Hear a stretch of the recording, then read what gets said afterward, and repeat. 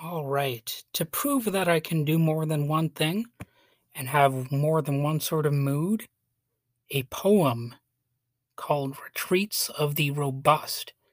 And I'm trying to say this in the most soft, gentle, NPR style tone so that it sounds more artsy fartsy for you. So, anyway, here goes. Retreats of the robust, who have made their makeshift homes among the boulders and the deep shadows of the chaparral fronds. April is the cruelest month, wind, dust, and blight. April is alone.